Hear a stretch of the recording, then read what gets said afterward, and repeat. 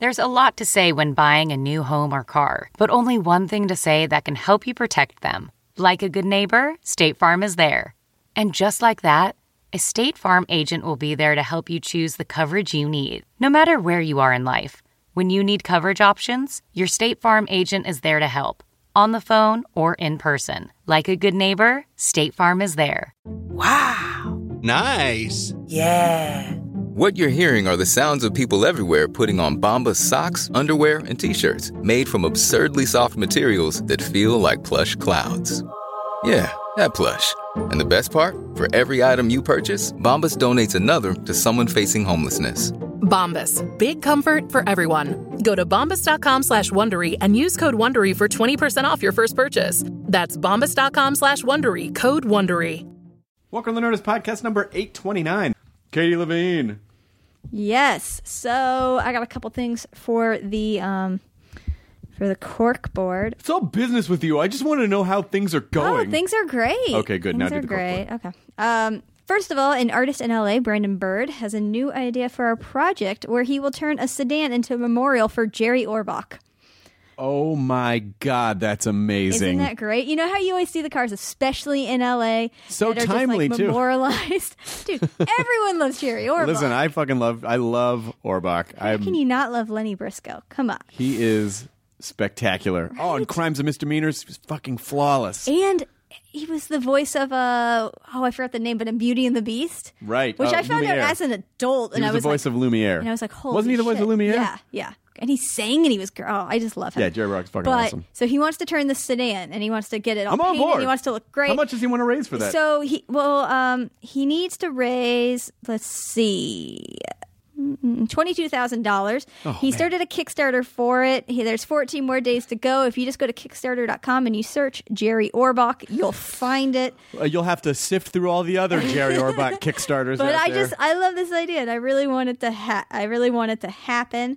Also, I want to promote the Best Friends Strut Your Mutt event, and we have a team Nerdist. Great. And you guys can still sign up to be on the team. You can sign up to be on the team, and you don't even have to show up. You don't have to have a dog. You can just come there and pet dogs, or you can just donate to the team. But also, someone sent in this. It's a New Jersey's only zombie dog walk returns for its 4th year on October 22nd, the same day as Strut Your Mutt. To help raise money for local New Jersey animal shelters.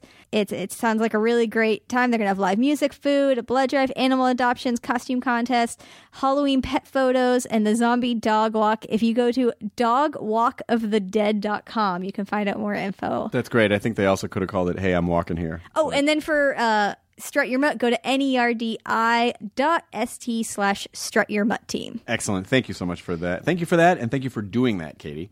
I want people to sign up. I know. This episode is Sarah Jessica Parker, who was, she was great. She was so great. Oh, my God. You know, she dresses so nice, and I felt like the worst slob in the world. Me too. But she just has such a great vibe about her. Yeah. I did not know what to expect at all because I haven't really seen her in interviews a lot. She's and so I've down to never earth. met her, and she was such a regular person, which I know sounds weird, and I don't mean that to sound as condescending as it sounds, but I just didn't know. No, it's a compliment. She was just cool. She was Yeah, chill. she was cool as shit. She's promoting Divorce, which is premiering, not the concept of divorce, the show Divorce. She's telling people to get divorced. Enough already, all right? We got it. You were married. You're done. That's premiering on HBO Sunday, October 9th at 10 p.m., and it's also on HBO Go and HBO Now. Sarah Jessica Parker, thank you for being on the Nerdist Podcast. Here's the Nerdist Podcast, episode number 829, with Sarah Jessica Parker, Katie Levine. Please roll the thing. Now entering Nerdist.com.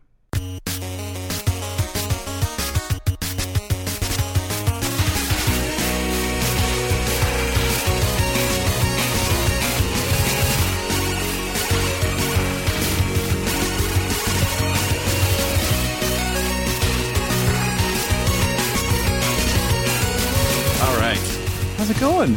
It's going well. This has already started, by the way. Yeah, no, I assumed as much. Yeah, I didn't want to. Sometimes there's sort of a running joke with people who listen where they're like, at what point is the person going to go, did we start yet?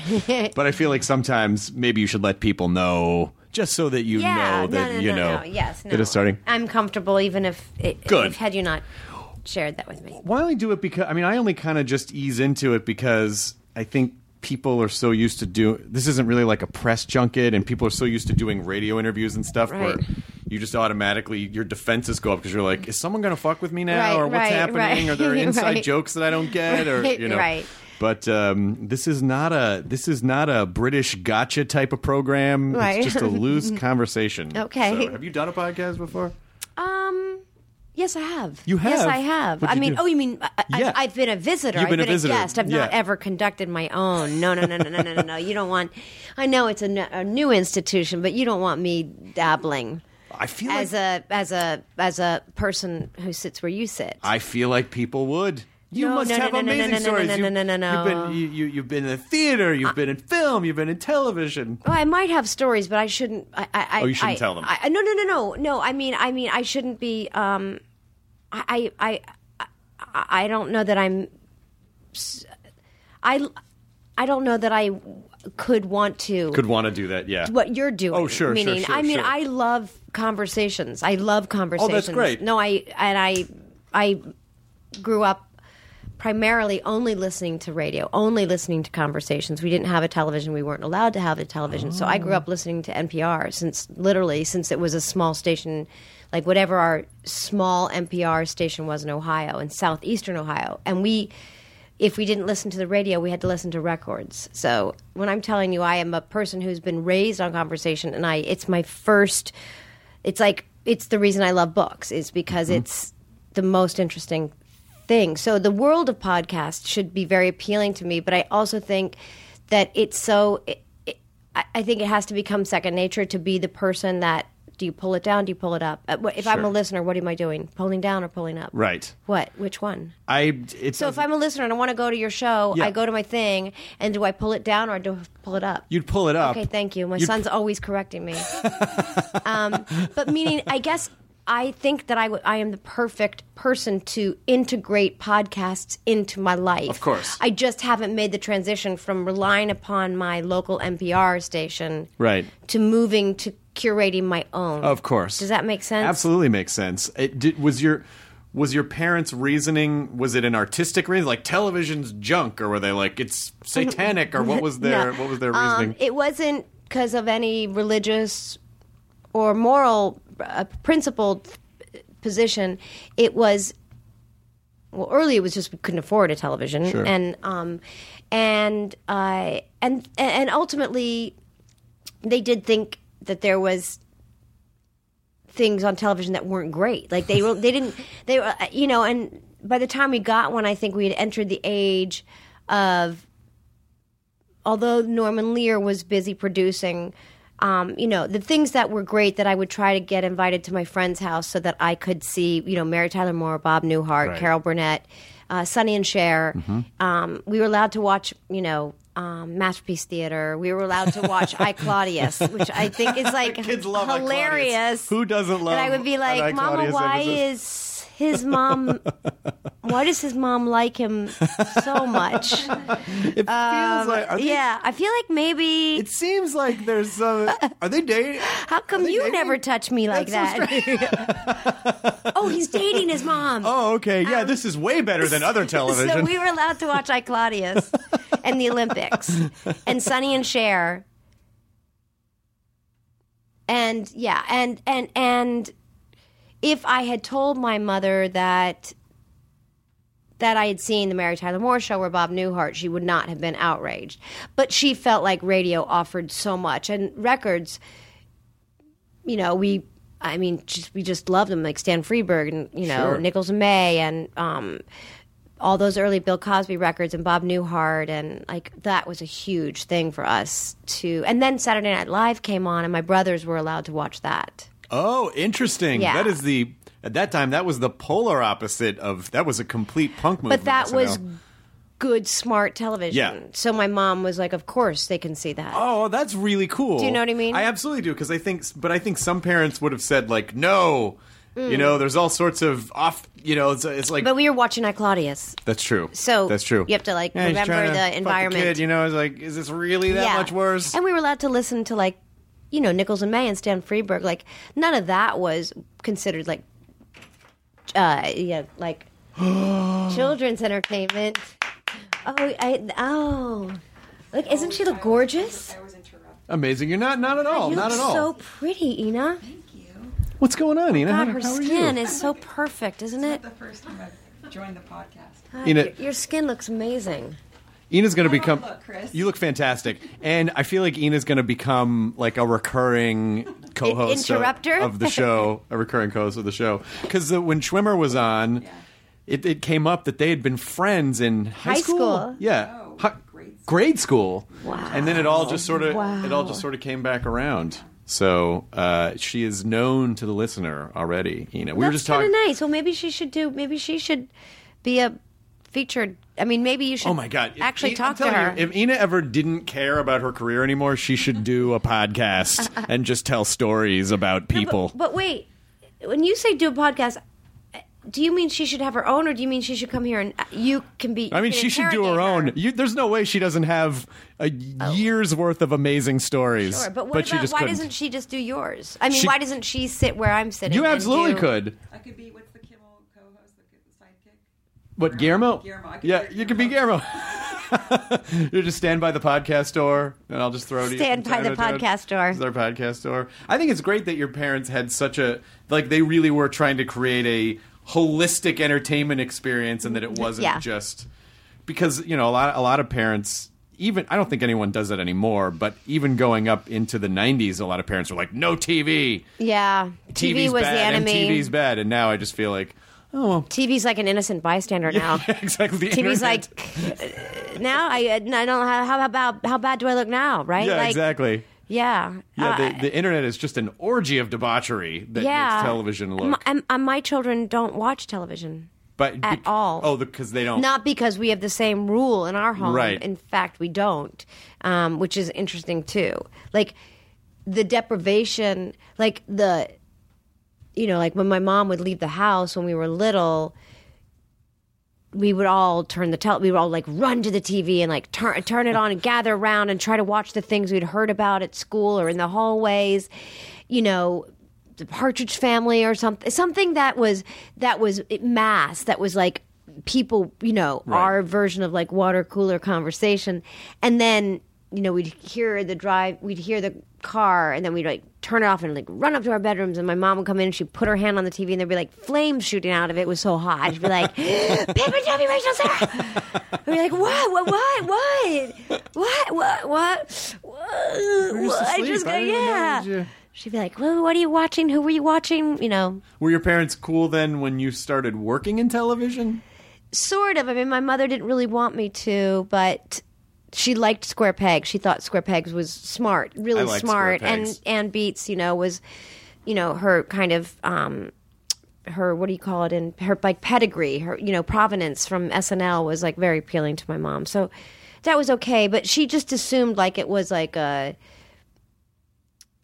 moment, like an event, like a thing I would dip into, and then I would go back to working in the theater, and or anything, or I would do a movie, and then I would do a play, and then I would do a TV thing, which is what happened, right? And as long as I think she was just concerned, like I would maybe settle there, and like that would be, and for her, she just wasn't entirely convinced that would be the best, most interesting experience for me. But also at the time, I think she was very concerned because when we were out here for Square Pegs, there were a lot of kids that were working on television, and when we came upon them, she was concerned. Well, they probably were not in the best shape. Yeah, she felt like that there was a kind of emphasis about them, like maybe that their value was like, that it was all wrapped up in that, and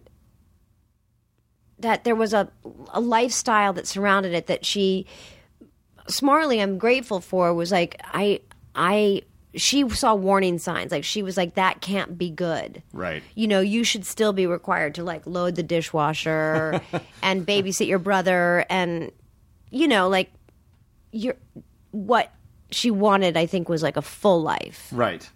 So she saw like cautionary tales that I think legitimately concerned her, and so I think that's also why she was concerned about me working in television, where there'd be like a huge amount of money, and then you would like have a currency, and then you would grow out of it. What happened when you weren't a cute thing, and then you were this other thing? Maybe it wasn't cute.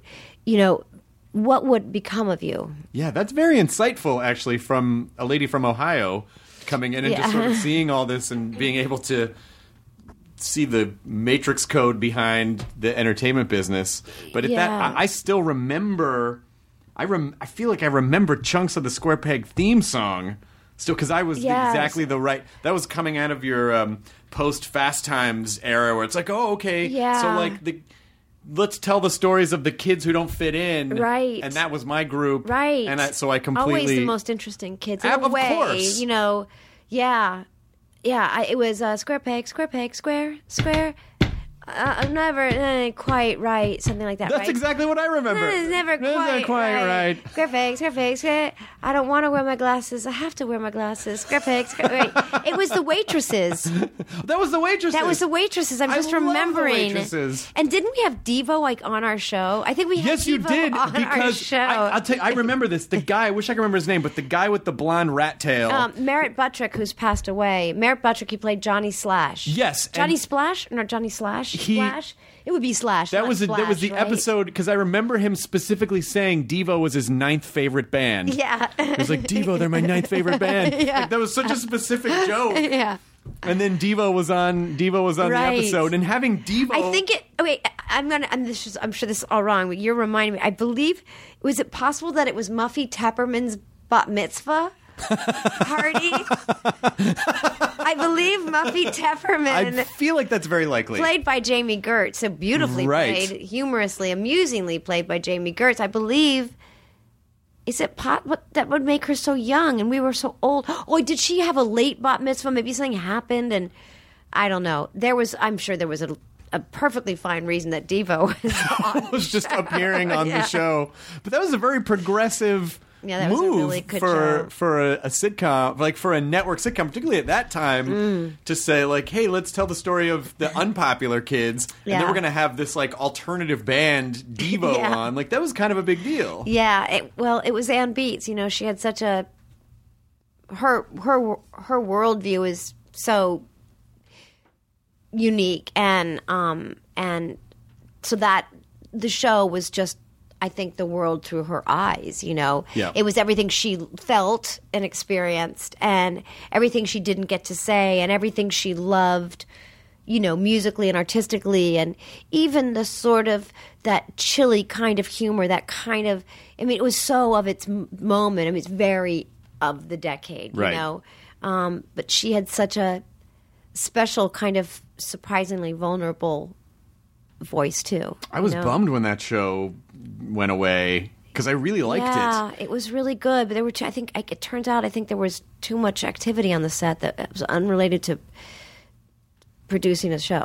There was? It was just That's what I understood later. There were all sorts of allegations about behavior, unprofessional behavior. Maybe there were things people included in their bodies. Just things that my young teenage mind just didn't understand. It didn't have the information to know. It was like, why are they ruining my life by taking away a show I like? I know, yeah. Did your mom have a good, well, sweetie, this business is mercurial and you have to understand? No, she was fine about it. Yeah. Actually, and I went from doing that, I went to do Footloose, and while I was doing Footloose in Utah, I became what we called a major on the set of Square Pegs. I went from 17 to 18, so they burned my working papers as a celebration on the set, and then they put all the ashes in a Coke bottle. Oh, that's sweet. Oh, you mean like a cocaine bottle? Oh, yeah. Well, it was the 80s. Yeah. Yeah. And then framed it and gave it to me as my birthday gift. And so when I went off to do Footloose, I was by myself, and I was like a young adult, like as I had always been in New York on my own because we didn't have child labor laws then. The labor laws only existed in California.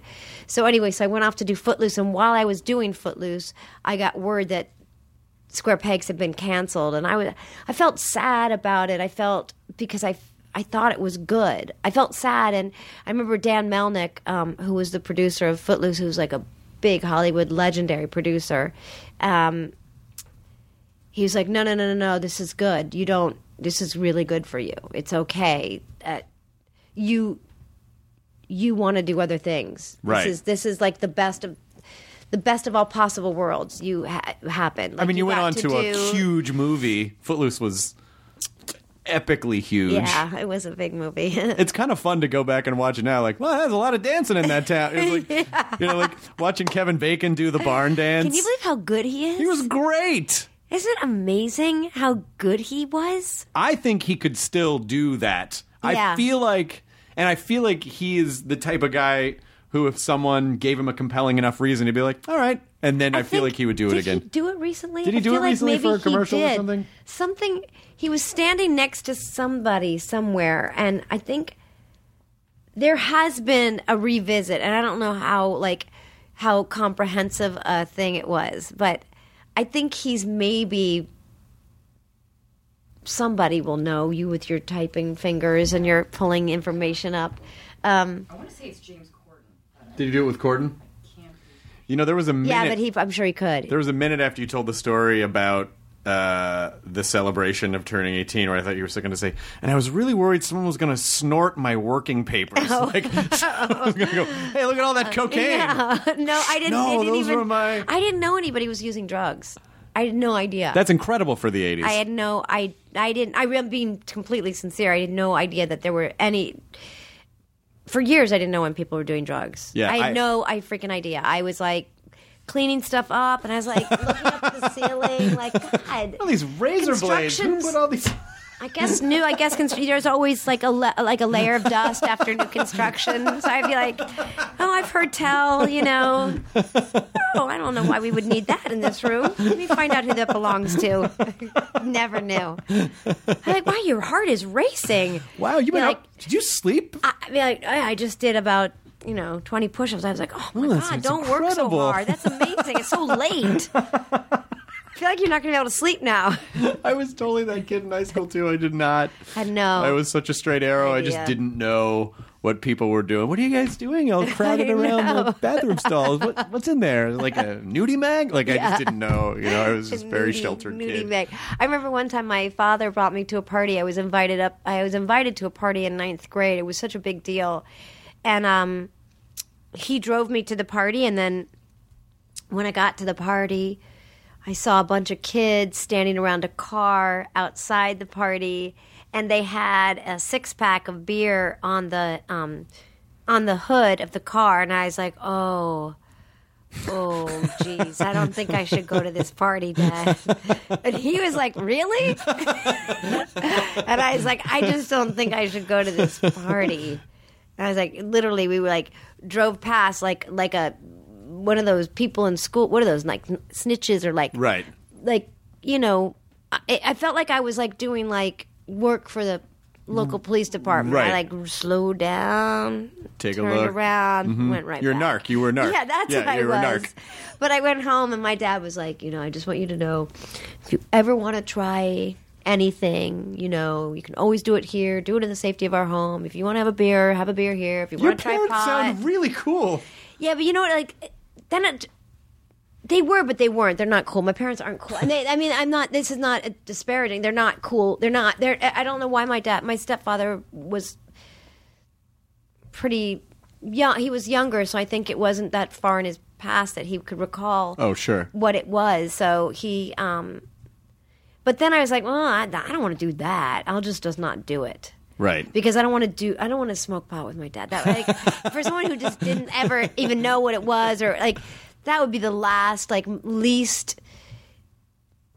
It's not romantic. It's not naughty. It's and not also like just watching your parents subversive. get fucked up is weird. And my mother would never. My mother didn't even have a drink of alcohol until fairly recently, and then she discovered, she's like, well, I like Riesling. I was like, Mommy, I couldn't believe, I was like, Mommy, are you drinking? She was like, I like Riesling. I was like, oh. Yeah, I was like, do you like a Gewürztraminer? I was like, you like an apricot flavored You should say to her it's okay to do it as long as she's in the house with you. Exactly. If you want to do it here while I'm here, that's fine. No, But don't. You know, we were so excited. We I don't know why, but we were so happy to see her drink. But look, I mean, it's not. It's probably when you start seeing those things, like hearing that story, it's like, well, your mom gave you this kind of perspective, and you didn't really fall into any of those traps. Like, well, of course you worked your whole life. Like, of course you didn't burn out in the 80s. Like, unfortunately, a lot of people did. Yeah. And were able to continue to work and do other stuff because, I mean. L.A. Story is one of those movies that I have to watch every so often because the longer that I live here, every time I watch it, I feel like, I just got another joke that I didn't. I didn't even live here when I saw when I first saw it, and I still loved it. And now, it still holds up. Does it? I haven't seen it since it first came out. The jokes still are appropriate. He's such a good writer. He's such a keen observer. Still, I mean, any of his writing. The New York, any of that Steve Martin's so good at observational humor and I can't remember. I haven't seen it in so long, but at the time I thought, my God, this is so spot on. It's so funny. Do you still remember the spelling of your name? Wait, yes, is it big S little, or is it little S big A? I think it's big S little big A. S little A. Little D and big D, little E, big E, star with a little star. Yeah. I think she does it. This is a little thing like on his hand. On his hand. Yeah. Still appropriate. Except now that girl would have a social media account. Like it would be like it would be all Instagram. But that person, that sort of blissfully unaware, like hey, everything, So she was so happy. She was so content. That was such a great part. I mean, a perfectly written role, and I couldn't believe I got it. I mean, I auditioned a bunch to get it, and I think I screen tested a couple of times even, and I loved doing that movie. I loved working with him. I mean, I had admired him for so long, obviously from SNL, but all of his physical comedy had always been like such a wonder to me. And when I got the part, I just went back and just looked at everything. I tried to imagine what he would want, and that's why I decided to bounce all the time as Sandy, because I was like, well, all of this is on the paper, but now what am I like? Why? How will this be Steve Martin's Sandy? Right. So, and then I just started bouncing, and then I remember at one point the director who I was so fond of him, Mick Jackson. He was like a real British. He'd come from like doing like really important television in London and long big event miniseries of like the mine workers and like really. And then at one point he would just have a megaphone because we'd been doing big scenes, and he was like, "And Sarah bounce," like if you like action and Sarah bounce. And I'd just be like, great. I thought about that girl. A few years ago, I dated someone. It was the same kind of situation. The girl was slightly younger than I should have been dating. And occasionally she would say meow after things. And in my head, all I could hear was like, big S, little A.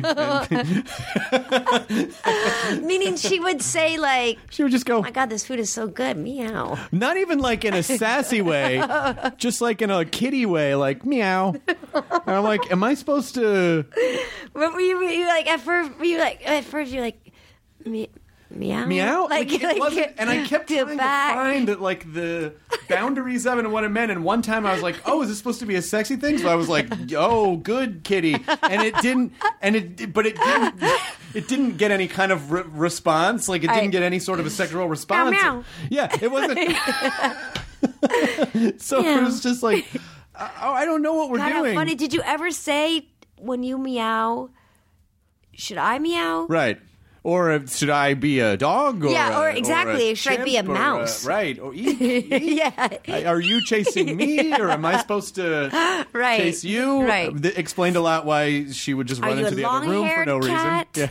Are you a hypoallergenic? I've got allergies. Are you spayed? I don't know. What do I need? Right. Are you spayed is a very good question. It's a very good question Very in good today's. question. Yeah. Have you had all your shots? Have you good?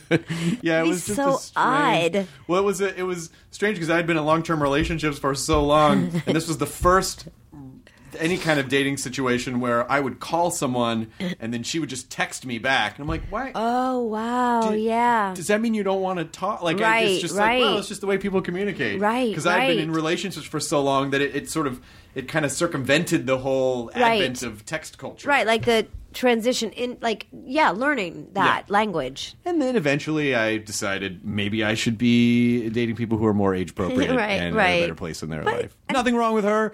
Totally fine. She was very No, nice. and if she's listening, you liked the time. You It was enjoyed fine. it. Yes, and it was fine. But I'm sure, you look back and you have those moments where you're like, I knew that wasn't the thing I should be doing. I knew it at the know. time. But I feel like those are important experiences to have. And anytime I ever, am forced to, like, not give advice, but talk, like, when I'm talking here and listening to young people talk about, like, whether it's a romantic or professional life, I'm always like, you should have experiences. You should date a lot of people. Like, this is the time, because you can't go back, really. You can't recreate a time when everything about your life allowed that. Sure. And yeah, date someone who meow. Like, I don't regret it. And it's not like I was going to go to Mars. I made the choice between, like, a really interesting trip to outer space or dating the person that said meow. Right. So it's not like you're, like, I didn't you give up. sacrifice so many Yeah. other. So I'm like, yeah, I mean, it's funny later.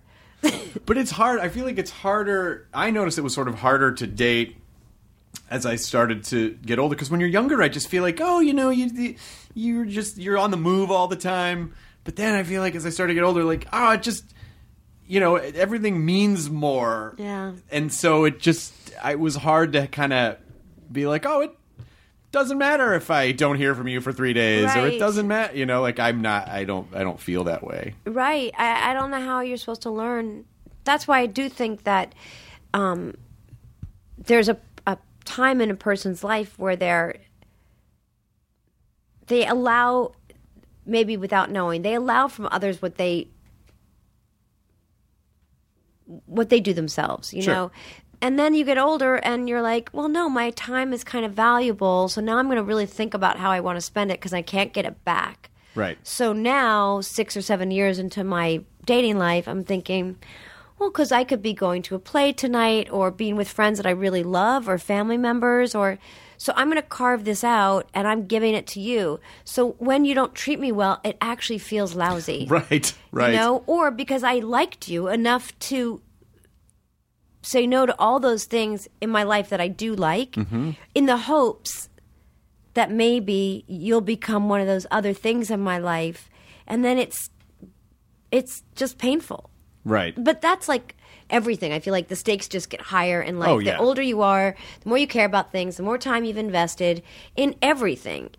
Everything matters more. Yeah, because when you're 24, you're just a time millionaire. Whereas like, Right. it doesn't matter. Who fucking cares? Exactly. You got all the runway in the world. Yeah. And it obviously, when you feel that there might be a scarcity of something, then it becomes more precious, and you want to make sure that you pay more attention to it and foster it better. But I think that's good, though.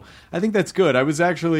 Was it Neil Tyson? I don't know. I was having a conversation with someone about, like, how our personalities would change if we were immortal and time was disposable. Wow. And what types of choices we would make, and would we even really be able to survive technically, because you would just never be motivated. Would you never be motivated to do anything if you didn't feel? I think it's so interesting. That would take, like, that would kind of separate the disciplined from the not. Like, you'd almost have to create. So, wait, my question about this is, if you're living in this reality where there's no, right? Well, I think you can. Do you know there was? I think in this situation, you can be killed. You just don't naturally die. Right. There's not like an order, Right. Right. that thing. Yes. Right. So I could be like, yeah, I dated this girl who meowed for like a century, and it wouldn't matter. Right. But then here's the other thing. So if you know you can be killed, Yeah. and other than that, you will just continue to live. Do you think of this as unique? Like, do you have information that there was a time when there was time that would change things? Because then, if you are somebody who knows that, you might actually be able to be productive with your time, because you might think like, well, there was a time, guys, where you died. Right. So it'd just be so interesting to see like who's disciplined with all the freedom. Right. Yeah, I don't know. How weird. I don't know I want that even. It sounds spooky. It sounds spooky, but I think it also illustrates that it's important to know that you will lose things, because if you didn't, then it would just be like, right. Whatever. I wonder how anything has value. I don't know. I think that was our sticking point of like what would have value to you if it didn't seem like you could really lose anything. Right. And what age are you? I don't. Well, yeah, that's a good question too. I guess it depends on are you an immortal 80-year-old, right? Or are you an immortal? Boy, this is the exact plot line of a Twilight Zone episode I watched the other night. Were you a Twilight Zone fan? No, because your parents didn't let you watch it. Later in life I would watch it. It was chilly. It's always left me a little chilly. It's my favorite. I know. It's really great. It's indisputably great. My brothers went crazy for it. My husband too. There's a guy who he's lived for 2,000 years. He can be killed, but he's just kind of had this blessed existence where and so he's dating this woman, and her father's like 75 years old, and he's like, I want to be immortal too. And he's like, well, do you in this state? Is this really how you want to, right. It's lonely. And so how old is this guy? He's 2,000-year-old? He's in his 30s. Mid-40s. Right, okay. He's in his mid-40s. And mid-40s are like 50 or, and the thing that he says is like, well, it's just very isolating. It's very lonely, and right. Everyone else dies, but I don't die. Right. And then he ultimately gets killed by an elderly lady that was his wife at one point. It was like, I'm not going to let you do this to anybody else, you see? And then she shoots him, and then he just turns into dust, and that's the end. Yeah. So, it's got to have that great Twilight Zone twist at the end. Did you ever think you wanted to do more horror or sci-fi or kind of weird interest stuff? In it. None. Not as a viewer, as a reader. If you'd talked about that for much longer, I might have gone away. I mean, in my head, because there's so much I have to do today. You just described high school for me. I might have taken care of some if we had met at a party in high that school. I know I need to get done. I just never was drawn to it. I always was like, everybody around me was reading like The Lord of the Rings, and I just found it like emotionally impossible. Like I had no Star Wars. I saw because I was doing The Sound of Music on the road with my family, and we were in I think in Indiana when that movie opened, and it was so hot, and it was an air-conditioned theater, so I was like, yeah, I'll go, because it was like shelter, like great. But I've never seen any of the other ones. I don't have any if you asked, I don't comic book movies or comic book villains and good versus evil. I've just I don't know, none. So how about this? How about this is a podcast that you could do from this day forward. I'll just come describe these movies to you on the podcast. Okay. And then you can just drift off. And then it'll just be like your inner monologue of all the stuff you're thinking about. Well, I'm explaining to you who Grand Moff Tarkin is or whoever. Okay. Yeah. I think that'd be really fun. Okay. That sounds great. That sounds like a very productive a way to get like a lot done. You could get so much done in your head. Well, am I correct in did I understand this correctly that when Darren Star sent you Sex and the City, you're like, I don't know if I want to do a television show. Like, were you worried about that feels like a bigger commitment than I want to do? Yeah, I mean, initially, I think I was less concerned initially than when it was actually going to be picked up. I mean, there were things that I was like thoughtful about when I first met with him, but he disavowed me of like any of that immediately. Like any of that stuff, he just swiped right away, and I loved that part. I knew when I finished that script that it was good. Just the last moment alone, I was like, holy cow! There's a lot here. But then I did the pilot and I just forgot about it. It wasn't like I did a pilot for ABC and everyone's like, when are the upfronts and the thing? Right. And there's a schedule and everybody's like, counting down to when you're going to hear from the network. That just didn't. I just did a pilot and went on, and then I ran into this woman on the street, and she said to me, a woman I knew, and she was like, "Oh, I saw your show," and I was like, "What show?" She's like, "Sex and the City." I was like, "What?" She was like, you did a pilot, right?" And I was like, "Oh, right, yeah, I did a pilot." And she's like, "It's really good." And I was like, "I have not seen it. All right." And I didn't see it, and then they told me it got picked up, and I was like, gosh, I don't know if I want to do it.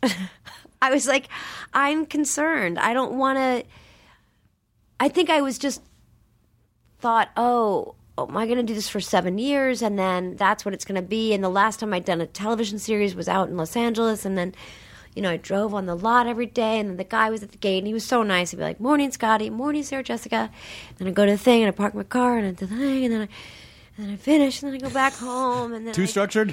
It just felt like someone was stepping on my chest. Like Sure. I was like, I think I was in oxygen in describing it, and I just was afraid. And then I talked to my agents, and they were, and HBO at that time was so smart. They were like, "Well, what are you worried about? Like, tell us." And I was like, "I'm worried about maybe it won't be. I won't want to always be here." And they were like, "Well, just." And there were a couple other things, and we're like, well, let's talk about that and fix that, and let's fix that. And I was given there was nothing else. There was no other objection, and so I went to the set the first day, and I'll never forget. I walked to work that day because the location was really close to my house, and it was at a Banana Republic on Bleecker and 6th Avenue, and I walked in, and I think Timothy Oliphant was working that first day maybe, and I never looked back. It was, 10, 12 of the greatest, happiest, most interesting, fulfilling, challenging, wonderful years of my entire life. And so I'm grateful to everybody around me who was like, simmer down now. Just hold on. Well, the voice of the show, because initially there were a lot of confessionals. Yeah. Right? It was like, we tried some stuff. It's like and it was people not talking good. about their. So were you like construction work, like Toxic Bachelor, exactly. like Yeah, exactly. I mean, what's wrong with objectifying women? I always find my friends and I dig it, and we find a lot of interesting women that way, right, Bill? I was like, oh, they wanted me to talk to the camera in the pilot too, and I was like, I only knew one man who'd ever talked well to a camera, and that was a man I happened to be married to, and I didn't want to try to do that. Like, I just am like, it's like improvising, there are 6 people who do it well on camera as you're actors. talking about Ferris Bueller. Yeah. Which started a whole trend. They're like talking to, of that. But it's a really incredibly difficult thing to do. Like, it's really hard to do well. It's really hard to figure it out and make sense of it. It's a very peculiar thing, especially if you're like a, I was like a legit actor, Right. my friend, and there was a fourth wall, and like our whole lives, you just don't break the fourth wall, and it felt like a conceit that was ill-conceived, and Right. I could understand the narration, which even that I was like, we have to be so thoughtful because then it looks like we didn't get our job done on camera, like we ran out of money. Right. So now we got to go back in there and be like, oh my God, what you didn't see. It's not like in The Sound of Music and turn to the audience and go, I wonder how they're going to get out of Germany now. How are we going to get out of here, you guys? Exactly. But they quickly saw that was we got we quickly got over me speaking to the camera, but the testimonials, those were a lot of the first season. I don't remember before how soon we rid ourselves of that. I don't remember. But yeah, we did that. And did you feel pretty locked in right away? Like, I know who this character is, and I feel like, I mean, did you feel connected to her right away, or did it take a little time? I never felt connected to her. I'm always conjoined. I loved her.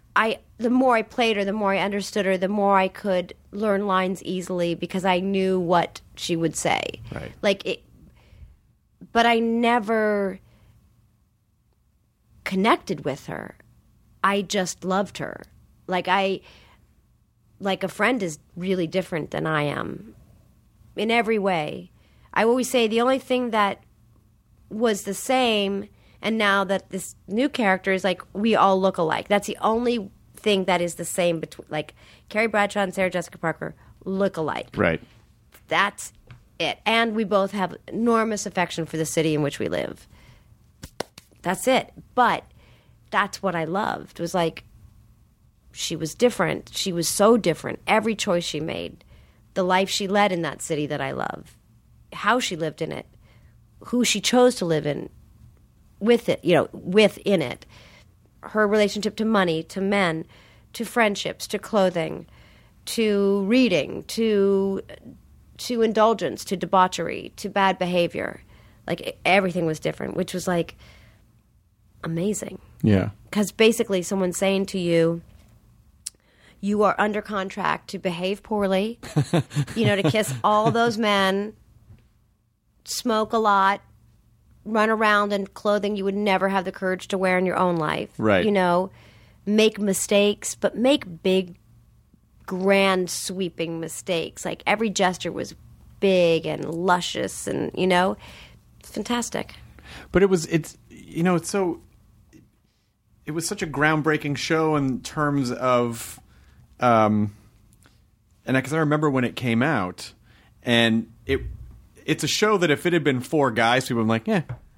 Yeah. But the fact that it was sort of making a statement of like, yeah, there's this sort of weird archetype in Hollywood for these types of stories, and we're going to kind of smash that and say, hey, we do this stuff too, and that's okay. Did you feel the weight of that as you got into the show at all?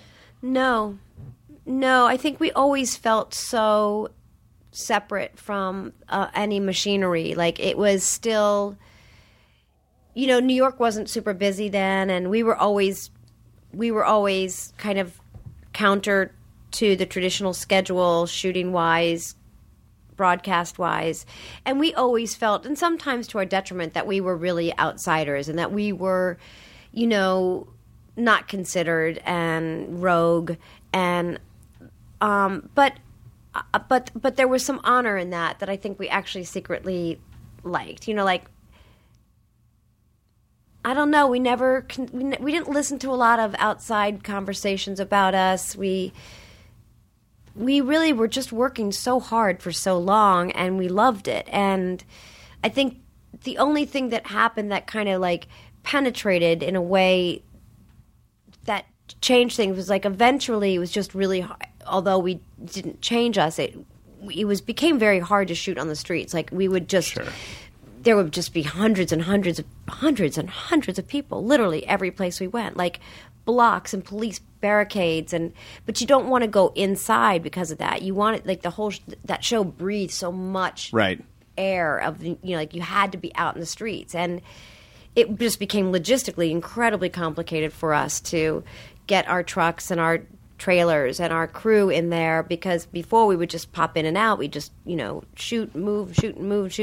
And so I started, you can't not recognize that there's this other thing. Yeah, that's true. Your set is the city you live in. Yeah. Basically. And you don't want to be absent from it and go interior, like Divorce. Like, we wanted to be interior a lot. We actually don't want it so much in the future because of time and environment and seasons. But So that I think played. It didn't mess with me, but it was hard to concentrate. Like you'd be on the set doing some things were blithe and easy and souffle like, walk and talks with with the ladies. But there were also like really, the deeper we got into the show, the more complicated Carrie's life. Just constantly just paparazzi, hundreds of freaking paparazzi right at the lens because there was no laws. You know? So the lens, but you're meant to be walking toward often, as Carrie does, on either side is surrounded by paparazzi. Like sometimes you'd say, like, please, guys, can you just not shoot while we're doing this scene where I'm screaming it big or tears are streaming down my, you know what I mean? Like, right. And spoiler, like, we want to keep this part of the plot, like, we had to shoot 2 and 3 different versions of the movie, the first movie on the street.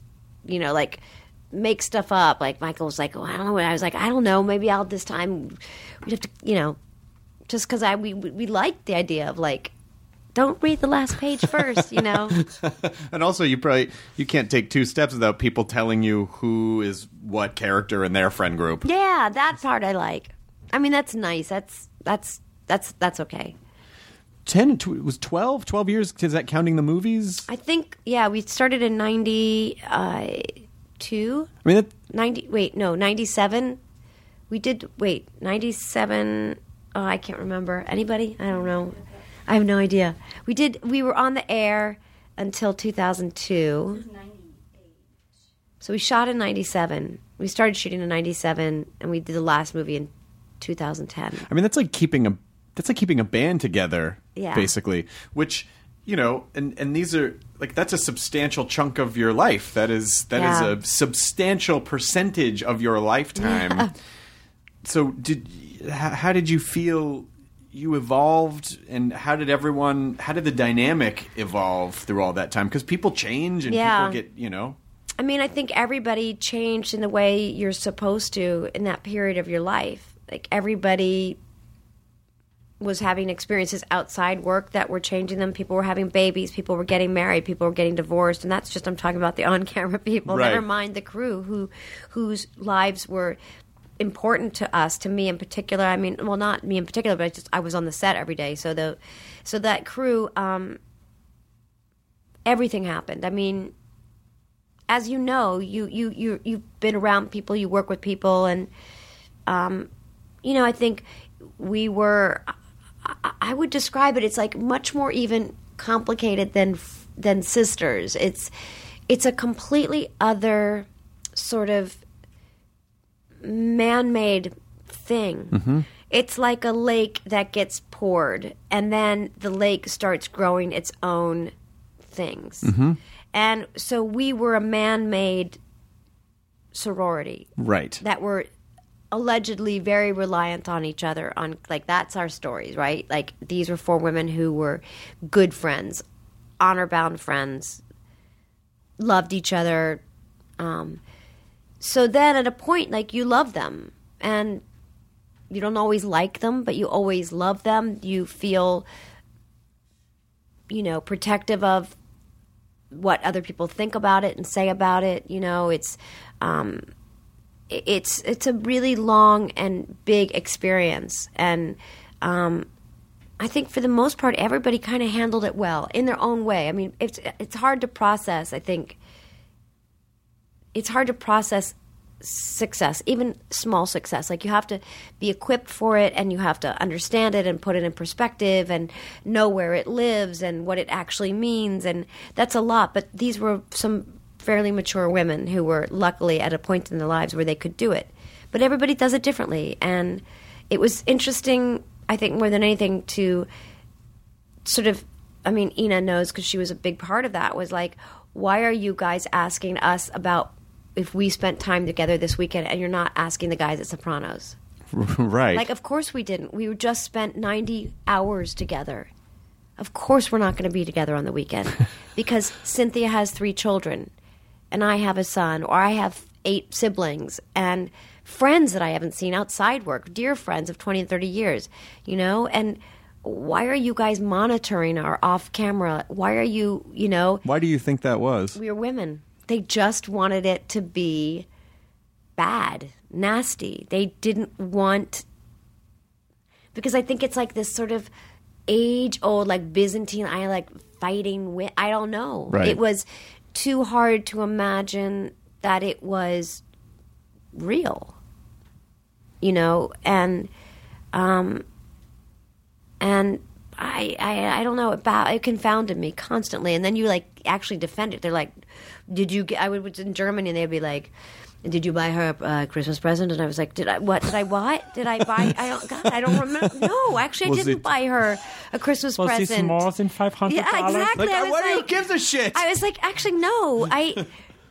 We're not together on Christmas. So you hate each other? Yeah, No, exactly. I was what are like, you wait doing? a minute, you're making this Why are you- impossible. Well, it's all just tabloid. It's like the tabloid thing to me is so comical because it's essentially a reality show that no one has technically agreed to. Right. Where it's just this kind of like, well, if you get into this business and people sort of treat you like, well, you can fucking complain about that. It means you're successful. What's your Right, problem? Like, right. well, I'm still a person. I don't Yeah. think anyone wants to be represented falsely Right, or right. manipulated. That still doesn't. And then you're like, well, I remember these paparazzi. I was trying to have this really chill, very deep conversation with them. And I was like, but, these are my children and there's times it's appropriate. It's not. And you're a celebrity. I was like, no, I'm actually, and not that it matters to you, but when I became an actor, this did not exist. So number one, it didn't exist. And number two, I had no interest. I didn't become an actor to be famous. I became an actor because I saw really great actors around me and I wanted to be good enough to be among them. I wanted to be a working actor. Didn't want to be rich. Never thought about money. Didn't want to be a celebrity. I didn't know what a celebrity was. No one ever used the word celebrity. I guess I must have known the word famous, maybe the Olympic athletes, Nadia Comaneci. She was Right. famous to me, or Right. Olga Korbut, or the gentleman on the news. I don't know. A politician was famous to me, a ballet dancer. But I never knew anybody who wanted to pursue a work to be famous. That wasn't that. Do you know what I mean? I know exactly what you mean. So if I try to explain this to people, I'm like, well, no. They're like, well, you became an actor. I was like, no, you just have no frame of reference. Right. You have no interest or curiosity about the world prior to the last 7 years. Right.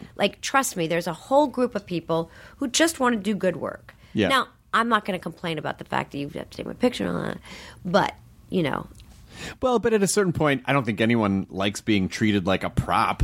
I mean, Right. I think people do understand, well, this is part of the thing, and, it means you're doing well and that people are interested in all that. But, Right. At the same time, I mean, that doesn't mean you should be denied humanity, Right, Like, right. hey, look, she looks really upset over there. I Or know. there's or they put up a picture where someone caught you mid yawn. It's like meltdown. You're like, I was just fucking yawning. It wasn't where you're like, because you're just one. I mean, it's just that part of it just feels like, I don't know. That seems. I think if most people experienced it, I think they would go, oh, that's why that kind of sucks sometimes. Yeah, Because yeah. no one, on a very basic human level, no one wants to be misunderstood or no one wants to be misrepresented, Or no matter what you have. And there are other little things about it that are interesting. If you come out of if you're in a women's bathroom, right? You wouldn't be, I don't think, but That all right. would not be a good idea. So, but then you would walk out of the stall, and then there'd be a person that'd be like, "Can I have a picture?" You're like, well, I mean, I haven't even washed my it's so weird, Or just other times that I'm sort of struck by, and then dawn, a flight in the dawn, and someone comes walking down the aisle and they lean down really close. Would you mind terribly if we took a picture? Are you freaking? I mean, I haven't slept in days. I haven't a stitch of makeup on. I didn't bother covering a zit. Why? No, but I sometimes think about it. Do you want your photograph taken right now? Right. Oh no, those kids haven't slept in weeks. I was like, exactly. Well, When we both get sleep, let me know, and I owe you. You fortunately have never been in a situation where you're at a urinal and a guy next to you is at a urinal like, hey, can I take a picture? I'm like, my God. well, Oh my maybe God. not. First of all, don't even look at me right now because I can't finish what I'm doing until you Stop don't looking. look at me anymore. Right. And please don't talk to me right now. That's the only time where I'm like, Horrible. Yeah, that part's weird. But any other time, I'm totally, But I think it's, it is also a testament to you being really good at your job, where people do feel like, hey, I'm watching a documentary, or these are my friends. I'm just watching these home movies of my friends, and so they feel very comfortable. They're like, well, Carrie, of course you could go up to Carrie on the right. And I want them to feel that I'm an approachable person, and I feel like I am in great debt to a lot of the people that approach me in a way. Like we have this exchange, and they gave a lot, and so it's not a blanket resistance at all. It's just there are certain times, especially when I'm with my children, that I would prefer to just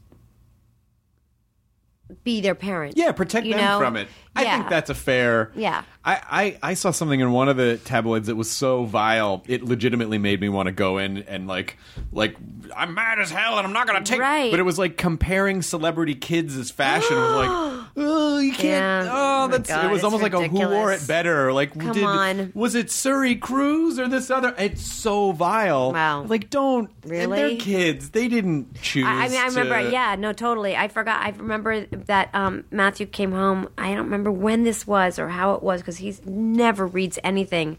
But, like, apparently a bunch of people were making fun of our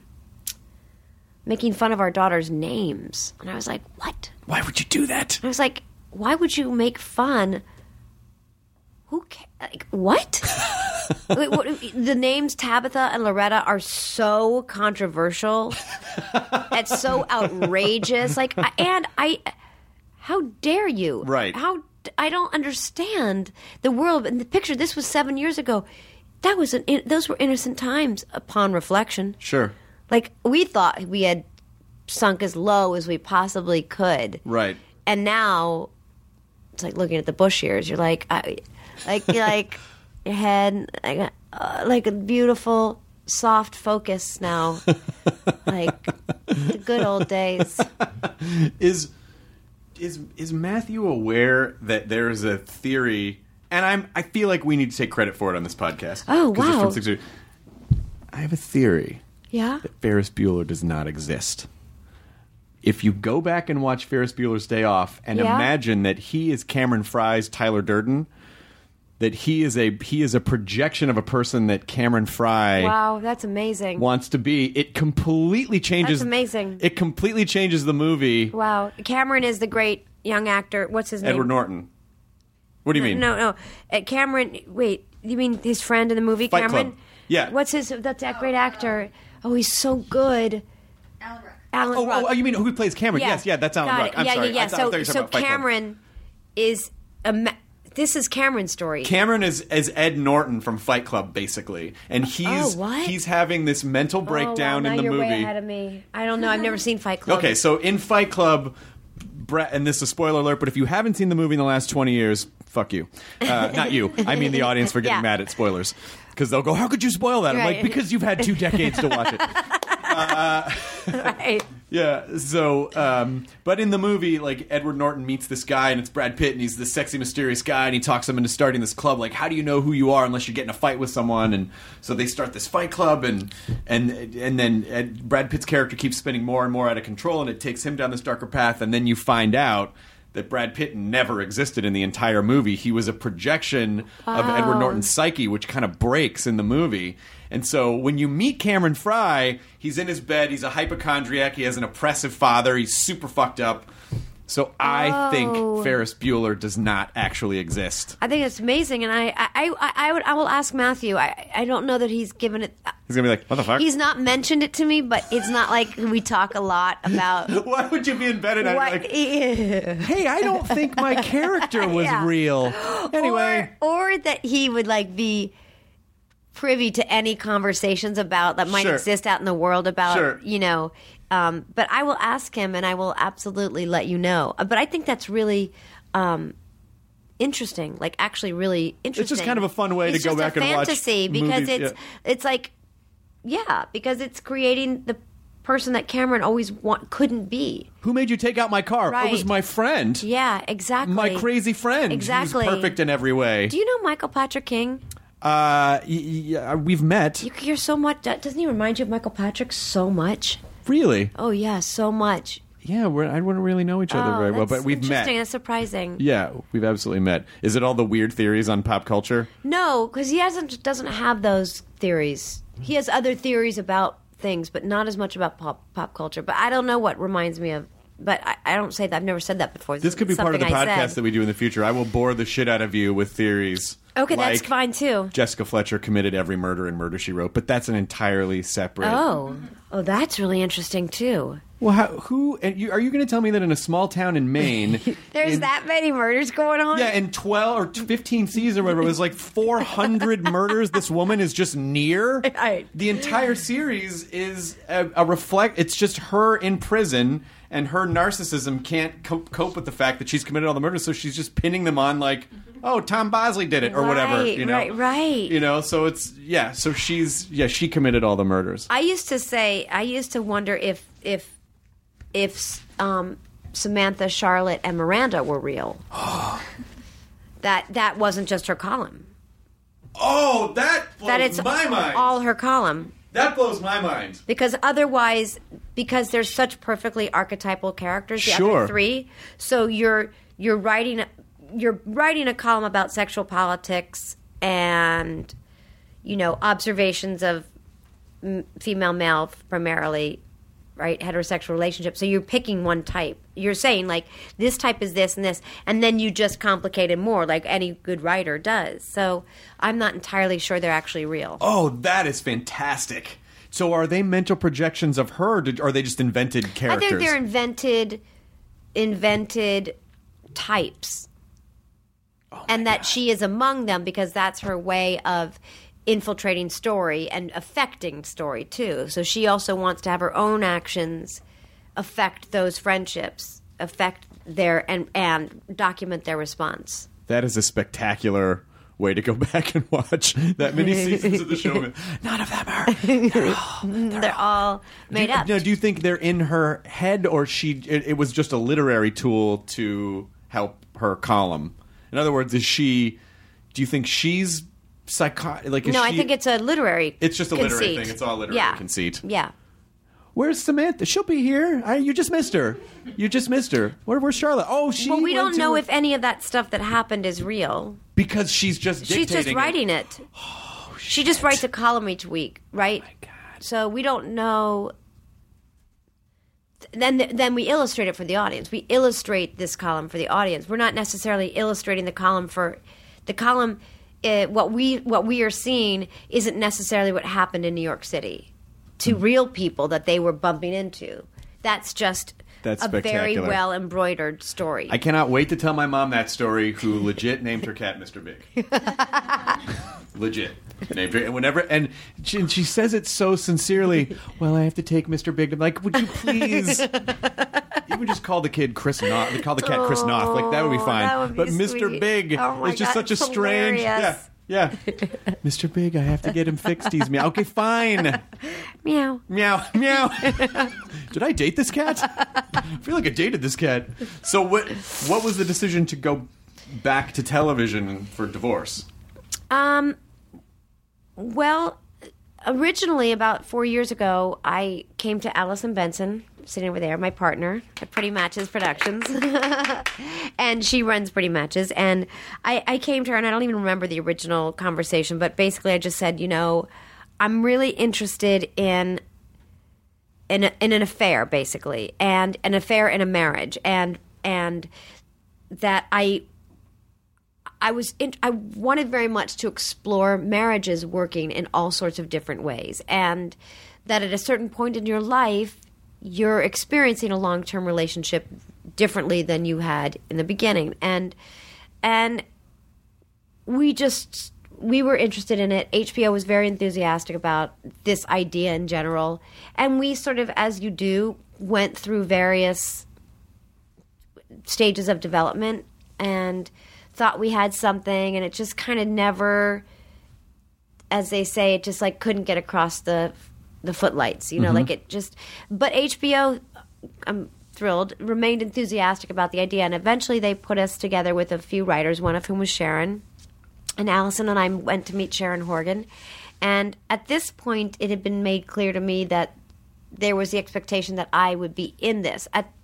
early on, we were just developing this, as we do among many other things we're developing, and it wasn't for me. I was just interested in the story as a producer. So by the time we met Sharon, I was already assuming that I was going to play the part of the female part of this couple telling the story. And we met Sharon, and we were really excited about what she was interested in, and she was excited about the things that were of interest to us, and in particular, she was really wanted to explore divorce, and we were, very excited that sort of that idea could integrate into the areas that that I was just very curious about. And so she went off and she wrote the pilot, and we did it. And I think what happened is I couldn't say no to this story. I didn't imagine that I would be telling it. I just was I felt it was such interesting and important material. And by the time I was asked to consider, I didn't really want anyone else to have the opportunity. Like I couldn't turn it over, because I felt, much like in the beginning with Sex and the City, that there's just so much to be said. It's so rich. It promises so much. And much like Sex and the City, everybody's story of their relationship is different in a marriage, and your search for love, those are different. But I think even if Frances's story isn't yours, I think these themes of, wanting to figure out who you are and reckoning and looking back and deciding about your future and having complicated relationships with adults, those are all things that I think are interesting and can be funny and amusing and painful. And I just decided I was willing to, my family was comfortable with me being gone and making this kind of investment in time and energy. Is, it takes an enormous amount to do it, to produce television and produce it well. And I just thought, yeah, this is the one. It's interesting to hear you. It was almost like it's almost like you had this scientific approach. Like, I'm interested in exploring this idea, and you're using art to explore the scientific theory about what happens with these people. So do you feel like you're actually learning? Are you learning what you set out to learn throughout the process of the show? I think we learned a lot about divorce that surprised us. I don't necessarily mean, what the law dictates and the role the law plays in divorce, but I think the thing that surprised me most about divorce and is that I think we always think of divorce as this desire to be away from this other party, right? It's this, you are trying to untangle yourself. And what I discovered is you need the other person to get divorced. Like, it's the craziest thing in the world. It's a team-building exercise. It is. Like, you need to find a way to communicate, to cooperate, to be civilized, to be decent, to be honorable, to be principled, and especially when you're factoring in children and finances. Now, maybe really, really rich people can get divorced without communicating, but for the majority of people in this country, and I'm sure other countries as well, people don't come equipped like experts at divorce. Most people do it once. It's really complicated. It's painful. It's difficult. It's costly. There is huge collateral damage. Some people come out of it triumphant. Some people feel like it completely undid them.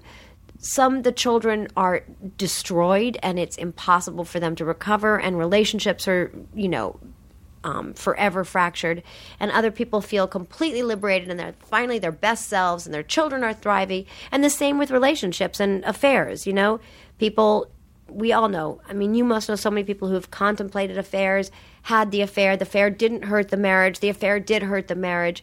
They're better for it, they're worse off, Their friends think they're unprincipled, their friends rooted for them. Like, there's so much when you are really in a deep, long-term relationship that is interesting and surprising. And I think when it's real people who are surrounded by what we assume is like a heroic middle class reality, which I say not in a demeaning way. I say it like with a huge amount of admiration for making it all work every day. It's really something different.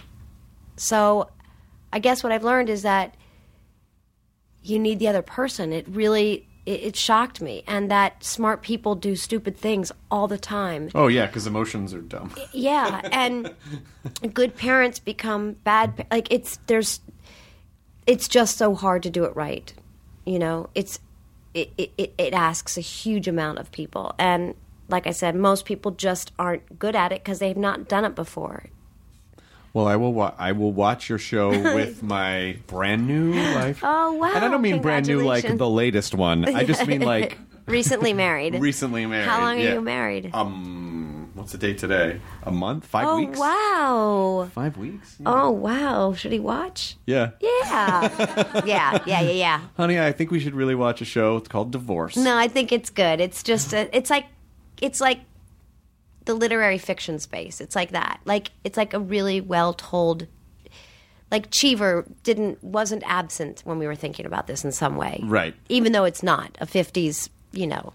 But it's Thomas Hayden Church, right? Thomas Hayden Church, who's great. unbelievable and everything you wanted to be, and Molly Shannon and Talia Balsam and Tracy Letts and everybody And you. is just... I'm around a bit. Yeah. But everybody is just at their finest. I described it as like being on like the seniors golf tour. Like when you're playing with the best. Like everybody's just so freaking well oiled. Right. You know? So I'm very proud of it. Well, I'm excited. It's October 9th? 9th. Now I'm freaked out. There's a debate that night. Is that the second debate? Come on. You know what, though? I'll tell you why you're... Listen. Oy, oy, oy. It doesn't matter because with HBO... Right. HBO... It doesn't matter because, first of all, it just doesn't matter. Right. People watch at that exact moment. But also, you know, one of the things that HBO... One of the many things that HBO did beautifully was... getting into the digital space years before everyone else really thought about doing it. I mean, they understood, like, hey, people don't have to watch us on a television. We just want them to watch our shows. So people will watch on HBO Go if they watch a debate, or HBO Now, or... I'm conflicted myself. Or they'll watch half of the debate and be like, this is painful. And then just... I want to see fictional painful. rather watch a show about divorce than watching the actual debates. Oh, my God. So it's just going to be crazy. What are you reading? Is this your book? Yeah, I'm reading this. This is a new Herman Koch book. It's called Dear Mr. M. Do you know him? I don't know him, no. He's great. He's a Dutch author. He's really good. He's excellent. For any of your listeners, it's an excellent book. He wrote his last book that came out in the States was called The Dinner. It was very controversial. Do you know anybody? Why was it controversial? Oh, you read it, yeah. Because it was it looked at parenting and race relations. It was massive success in Europe before it came to the States. And he's just a writer that can really, he's a contemporary writer who can really just like touch on stuff but move back from it. Mm-hmm. And so lots of feelings and opinions about it. Well, this is why you're a very well-rounded person. It's very hard for me to read fiction because I just feel like I need to be working. Like I always just feel like... Oh, really? Yeah. But you should think of it as the necessary and well-earned teeny vacation so that you can create more. You have to allow yourself the time to not create so that you can observe and see and experience, and then you have more to offer when you're creating. What you're saying is 100% true. I don't know how to teach you to do that. I would get 5 pages in that book and be like, what did I just read? Oh, I was thinking about work. You know what I mean? Right. Well, you're young, so that's probably what you should be doing. I'm not that young. Well, you look really young. I appreciate that. I'm not that. I appreciate that. I'm 22. Meow.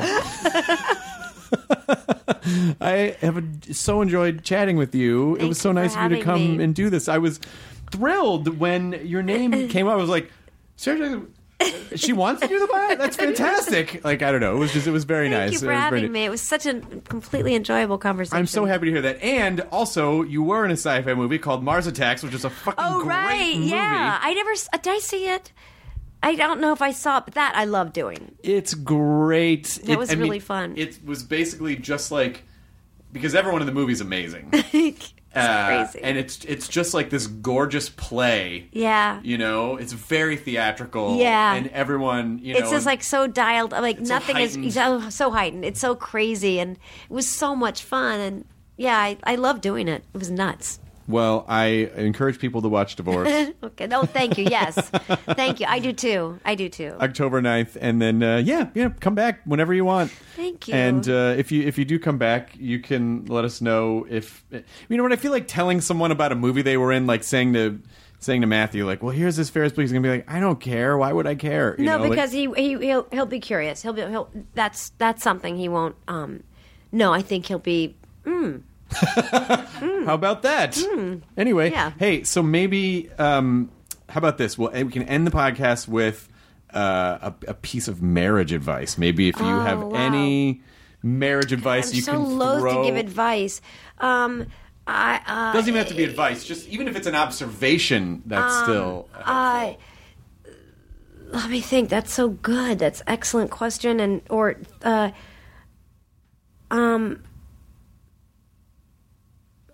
don't know. I learned to like things I didn't think I would ever like because of my husband. Meaning like even something so little and meaningless as like Parmesan Reggiano. Like I did not care for it. I thought it tasted like baby vomit, and because I never had any but the kind that you shake out of the Kraft, you know. And he was like, "What are you talking about?" He's like, "Just try it." And I was like, "I don't want to. I don't want to eat but I thought, you know what? This is important to him. Mm-hmm. So and now I love Parmesan Reggiano. See, that's a perfect bit of advice. But also colors. Like he would talk about colors and have ideas about colors, like colors on a wall. And I was like, I never thought about colors. Or he's a whistler, and I wasn't really a whistler, but I love whistling now. Like there's things like you stepping outside your comfort zone. But also I think it's not just that. It's like really not just theoretically liking something that's different about somebody, but actually finding a way to integrate it. Like, is it possible? Yeah. That's fun. Because that can last a lifetime. That's a great... Listen, it's... You know, things are either in two states. They're either growing or they're dying. And what a great way to continue your own personal evolution than to sort of grow with someone else. I think that's a great bit of advice. And I think that's so cool. You're right, exactly. Like, marriage is this organism. It's just... Why I think it's interesting and why I want to do the show and why what you just said is true is that it's in a constant state of change. Like it just simply is. There's no period at the end of the sentence. Like there is no, it's a run-on sentence. Right. And it should be. And everything that means, like grammatically incorrect, like prepositional phrase in the wrong place, like fights and thing, you know what I mean? And so it's good that you think of it that way. And I wish you a lot of adventure and I appreciate that. And memories. Well, because I think there's sort of this flawed idea that the marriage is, well, that's the goal line, and then that's it. You don't ever have to try again, or you don't. You know, it's just like, well, kick off the shoes. Yeah. You know what I mean? It's like it's sort of like the king of queensing of our country. It's like, oh, you just like.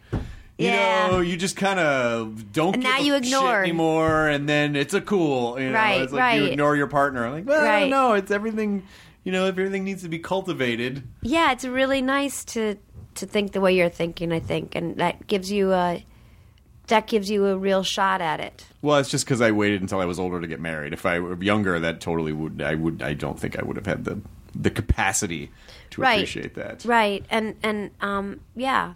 And so you guys have a real chance. Well, thank you so much, Sarah Jessica Parker. To everyone, enjoy your burrito. The end. We did it. Enjoy your burrito. Now leaving Nerdist.com. Enjoy your burrito. Ladies and gentlemen, Welcome to the 65th National Finals of Distinguished Young Women. Every year, one girl from every state leaves her family, her whole life behind for 2 weeks and spends each day training, practicing, preparing. Because to win this competition, she needs to wow a panel of judges with her academic record, her athletic ability, her speaking skills, and a show-stopping talent. I met her and I was like, she's gonna win. I wouldn't say I have an ego problem, but I'm extremely competitive. When I sing that song about being a black woman in America, there's gonna be backlash about that. Oh, I'm just so happy. So happy. I don't want to see them. I don't want to talk to them. And then we stayed with them for the next year, unpacking just what happened those 2 weeks in Mobile. I'm Shimoliai, and from Pineapple Street Studios and Wondery, this is The Competition. Follow The Competition on the Wondery app or wherever you get your podcasts. You can listen to The Competition early and ad-free right now by joining Wondery Plus.